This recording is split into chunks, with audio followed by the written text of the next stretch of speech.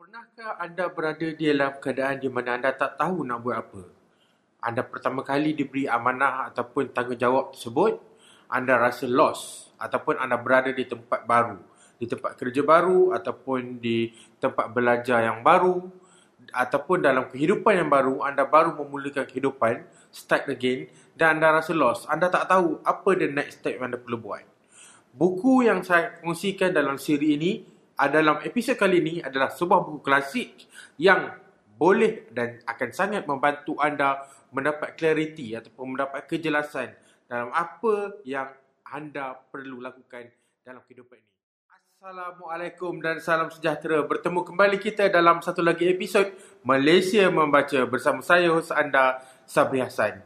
Dalam episod kali ini, saya akan berkongsi sebuah buku klasik, buku legend yang saya pasti akan membantu anda menjalani kehidupan yang lebih berkualiti. Buku ini telah membantu ramai orang dan saya percaya, termasuk diri saya, dan saya percaya ia akan turut dapat membantu anda. Buku yang saya maksudkan adalah buku tulisan Stephen Covey ataupun Stephen Covey, 7 Habits of Highly Effective People.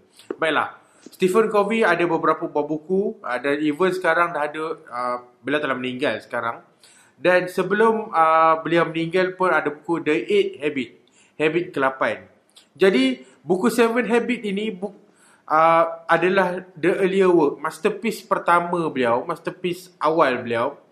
Dan walaupun telah keluar buku Habit ke-8, dia tidak sesekali bermaksud habit nombor 1 hingga 7 ini tidak penting. Bahkan sebenarnya habit 1 hingga 7 inilah yang perlu ada sebelum habit ke-8 dalam buku terbaru beliau tu menjadi sesuatu yang bermanfaat. 1 hingga 7 walaupun telah ditulis lama tapi masih relevan pada hari ini, dan saya personally telah merasai impact ataupun betapa bagusnya ataupun betapa betulnya apakah yang beliau cuba sampaikan. Saya akan kongsikan cerita personal saya selepas ini. Baiklah, sebelum itu saya nak share dengan anda. Buku ni agak tebal, setebal lebih kurang 370 muka surat. Yang bagusnya buku ni saya rasa sekarang dah jadi, dia taklah mahal sangat. Dalam RM50 ke bawah dah dapat. Buku yang saya dapat di tangan saya ni, saya dapat ketika saya menghadiri seminar 7 Habits. Bukunya berharga £8.99 ataupun £9, lebih kurang kalau dalam ringgit Malaysia RM45. Saya percaya buku ini boleh didapati di mana-mana kedai buku. Sebabnya di Malaysia, sebab ini kita panggil macam buku yang evergreen. Jadi stoknya sentiasa ada. Okay? Kalau tak ada pun di Kinokuniya ataupun boleh didapati kedai buku online, MPH online misalnya, insyaAllah ada, tak ada masalah. Saya mula mengenali 7 Habits ni, saya dah dengar 7 Habits lama lah. Tapi sebenarnya buku pertama 7 Habits yang pada saya adalah yang buku yang ditulis oleh anak Stephen Covey, Sean Covey, bertajuk 7 Habits for Teens. Jadi saya baca 7 Habits for Teens ni ketika saya di sekolah menengah lagi. Saya memang personal development junkie. Saya suka baca buku-buku macam tu daripada ketika saya sekolah menengah lagi. Buku 7 Habits for Teens tu saya rasa secara amnya lebih menarik daripada buku ni, sebab dia ada banyak gambar, tulisannya ada spacing yang lebih sedap mata memandang, lebih cepat dibaca, lebih laju pembacaan. Okey, kalau dah nampak oren dekat tepi skrin tu, bayangkan tu kucing saya. Okey, sekarang dah bagi. Okey, berbanding dengan buku ini. Okey, pertama standard lah, kita expect orang cakap. Buku dia, kalau buku The 7 Habits itself, kalau anda pembaca tegas, anda tak akan ada masalah untuk membaca buku ni. Dia klasik. Contoh, anda tengok 15 million telah terjual. Actually dia, pembacaan dia okay, normal. Especially kalau orang yang bahasa Inggeris, mereka banyak membaca dalam bahasa Inggeris. This book will be an easy read for you. Cuma kalau orang Malaysia, kalau kita baca English as second language, mungkin kita akan rasa slow sikit. Okay, berat saya mengatakan, kalau anda, you need to have this book sebab harganya bawah RM50 dan nilai konten dia tu sangat bernilai. Get this book, try baca. Tapi kalau anda rasa slow, anda rasa stuck, anda rasa tak best, mungkin anda boleh cari buku anaknya, tulisan Sean Covey, Sean, mengenai 7 Habits of Highly Effective Teen. Walaupun itu untuk remaja, untuk teens, tapi 7 habit-nya tetap sama. Jadi kalau anda, maksudnya dia tulis dalam kacamata seorang remaja. Tapi kalau anda, bila kita tua kita baca, apa yang apply untuk remaja tu anda bawa ke dalam hidup anda akan dapat the lesson learn itself. Cuma yang bagus juga, lepas waktu saya baca 7 Habits tu, saya letaklah kat, maksudnya, okay, habis baca, habis lah kan. Adik saya, Sabriza pula kali ni, beliau baca that book dan beliau rasa buku tu pun sangat menarik. Ini bukan sekarang, ini waktu beliau pun masih di sekolah juga. Maksudnya, beliau rasa buku tu macam sangat helpful, sangat beneficial, sangat membantu beliau juga. Jadi even waktu tu buku tu hilang atau somewhere, saya tahu benda tu, beliau rasa buku tu bagus sebab buku tu hilang atau salah letak, ataupun saya ambil balik, saya tengok balik. Kemudian adik saya tanya mana buku tu, dia nak kawan dia nak pinjam, dia cakap. Jadi macam buku tu sangat, 7 Habits to Teens tu dah jadi macam bertukar tangan, bertukar dari tangan ke tangan di kalangan kami adik-beradik, bukan setakat Sabriza. Lepas tu Umar pun pinjam. Cuma Merah saya tak sure lah sebab waktu tu waktu dia masuk sekolah menengah, saya buku tu dah lunyai lah. Jadi kalau waktu saya, Sabriza dan Umar, adik saya nombor 1, nombor 2 dan nombor 3, kami we use that book very much lah. Okay. Di samping membaca buku ni, saya juga telah menghadiri seminar yang diajukan, yang menggunakan buku ni sebagai teksnya, dan memang saya berpeluang lah untuk go in depth all the 7 habits. Okay, cukup setakat tu untuk part tu. Sekarang saya nak cakap pasal habit-habit tersebut dan juga buku ni sesuai untuk siapa. Buku ni saya amat sarankan kepada pelajar-pelajar universiti. Actually kepada pelajar sekolah menengah pun boleh. Cuma dia bahasanya agak mungkin heavy sedikit lah. Kalau untuk yang muda, saya recommend 7 Habits for Teens. Tapi kalau tak dapat jumpa buku tu, get this book boleh juga. Okay, kepada pelajar-pelajar sekolah menengah, pelajar universiti, kepada eksekutif muda dan juga para usahawan. Sebab buku dan juga pegawai kerajaan, sebab buku ni dia dapat memberi kita kejelasan pada apa kita nak capai dalam hidup ni dan apa kita nak capai dalam satu tugas-tugas tertentu tu. Especially kalau kita berada di tempat baru, dapat tanggungjawab baru, dapat amanah baru, ataupun kita rasa macam alamak, my life dah tak ada meaning, ataupun kita rasa macam dah demotivated. Buku ni boleh membantu kita. Buku motivasi dia tak boleh bagi motivasi spark pada kita. Mungkin tak. Dia depend atas diri kita. Tapi apa yang dia boleh bagi adalah, dia boleh bagi panduan macam mana nak rediscover ourselves, macam mana nak discover that spark. Itu buku motivasi yang boleh buat. Jadi make sure anda jangan harap anda baca ni buku, baca apa-apa buku motivasi sekali pun dan harap anda bersemangat. Tak.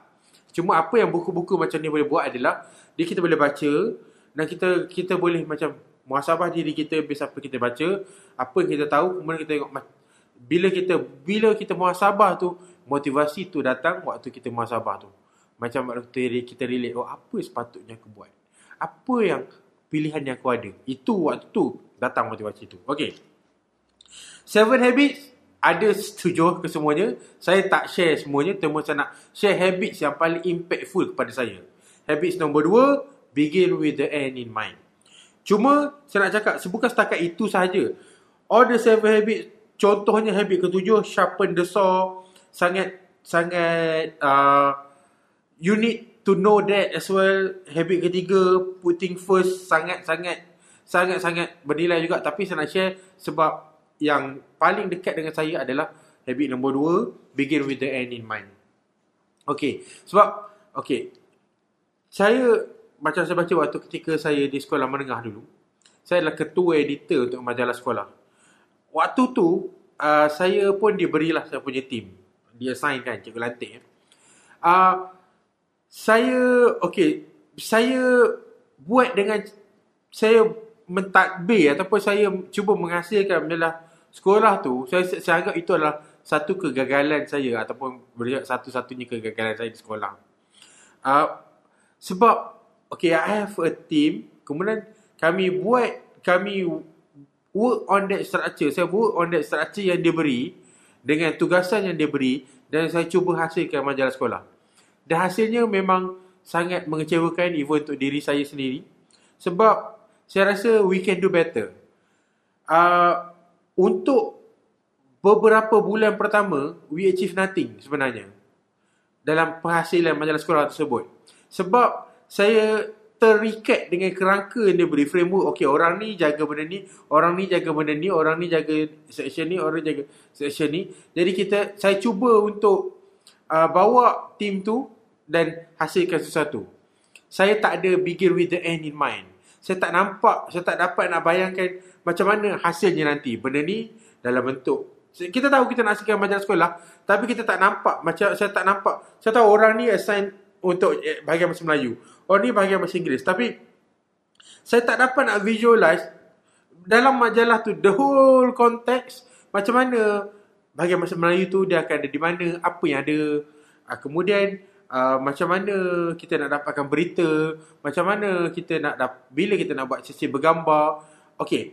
Itu orang cakap, mungkin ada orang cakap itu not bad, ramai orang tak tahu. Tapi saya rasa bila difikirkan balik, sebenarnya bila kita pandang ke belakang, itu cara yang sangat tak efektif. Sebenarnya saya boleh buat dengan lebih baik kalau kita boleh dapat the team sit together, kita begin with the end in mind. Kita sebenarnya sebelum kita start, kita kena cakap kita nak publish bulan berapa. Bila kita nak publish bulan berapa, kita kena siap draft bulan berapa. Bila kita nak siap draft bulan berapa, apa milestone kita. Bila kita nak buat sesi penggambaran, bila kita nak call for karya-karya, bila kita nak interview orang, bila kita nak buat submission, bila deadline, apa deadline kita kena kejar. Same. Itu waktu saya di sekolah. Saya belajar benda tu bila saya dah macam after few months tak jadi, kemudian saya macam get that strength. Saya revamp. This time kita buat macam ni. Saya minta kebenaran cikgu untuk tukar structure, kita buat macam ni. Then bila tukar structure tu, bila saya dah saya tahu this is the destination kita nak pergi, macam ni plannya roughly, barulah benda tu bergerak dan akhirnya kami berjaya juga hasilkan majalah sekolah walaupun agak delayed. Itu satu. Banyak juga dalam kehidupan seharian, dalam kehidupan profesional saya sekarang, bila dah bergelar seorang eksekutif. Menggunakan apa yang saya belajar ketika sekolah tu, saya lebih matang lah. Saya lebih tahu macam mana nak kontrol, macam mana nak handle sesuatu masalah kalau terjadi. Bila dia beri tanggungjawab, I will begin with the end in mind. Kita work backwards. Saya set parameter. Apa benda saya boleh kontrol, apa benda saya perlukan bantuan, apa benda yang perlu berserah saja, yang saya tak dapat nak influence. Jadi dari situ saya guide our team ataupun guide diri saya sendiri untuk achieve target-target yang kita dah set supaya berjaya. Tapi semuanya bermula dengan begin with the end in mind. Dan saya dapat lihat dalam perjalanan kehidupan profesional saya pun, benda-benda yang saya tak begin with the end in mind, yang saya tak berapa jelas ending dia macam mana, benda tu mesti dia macam tak berapa menjadi sangat. Compare dengan benda yang saya dah ada clear vision, macam ni rupa dia lebih kurang roughly macam tu, then we work towards that. Kita usually kalau dalam case macam tu, kita akan berjaya buat yang lebih baik. Bahkan in a lot of cases hasilnya lebih baik daripada apa kita jangkakan. Tetapi it's begin with the end in mind. Kalau tak ada end in mind tu, memang dia lost macam tu lah. Dia akan hasilnya lebih worse daripada kita jangkakan. Bukanlah lebih worse. So, macam kalau kita target 50, kita capai 40. Tapi bila kita begin with the end in mind, kita target 80, dia akan jadi 90, dia akan jadi 100. So, habit nombor 2, begin with the end in mind, itulah habit yang paling impactful pada saya, dan itu yang satu takeaway yang saya rasa paling berharga yang saya dapat daripada buku Stephen Covey, 7 Habits of Highly Effective People. Tapi sebab daripada Highly Effective Teens lah. Tapi kalau anda baca ni pun, the same message. Baiklah, untuk buku Stephen Covey, The 7 Habits of Highly Effective People, saya beri 7/10. Saya akan jumpa lagi dalam episod akan datang. Jika anda ada sebarang komen, ada sebarang pendapat, ataupun anda ada cadangan untuk buku saya review, sila share komen di bawah. Dan kalau saya dapat mencari buku yang anda rekomenkan dalam episod akan datang, saya akan review buku tersebut pula. Sekian, Assalamualaikum.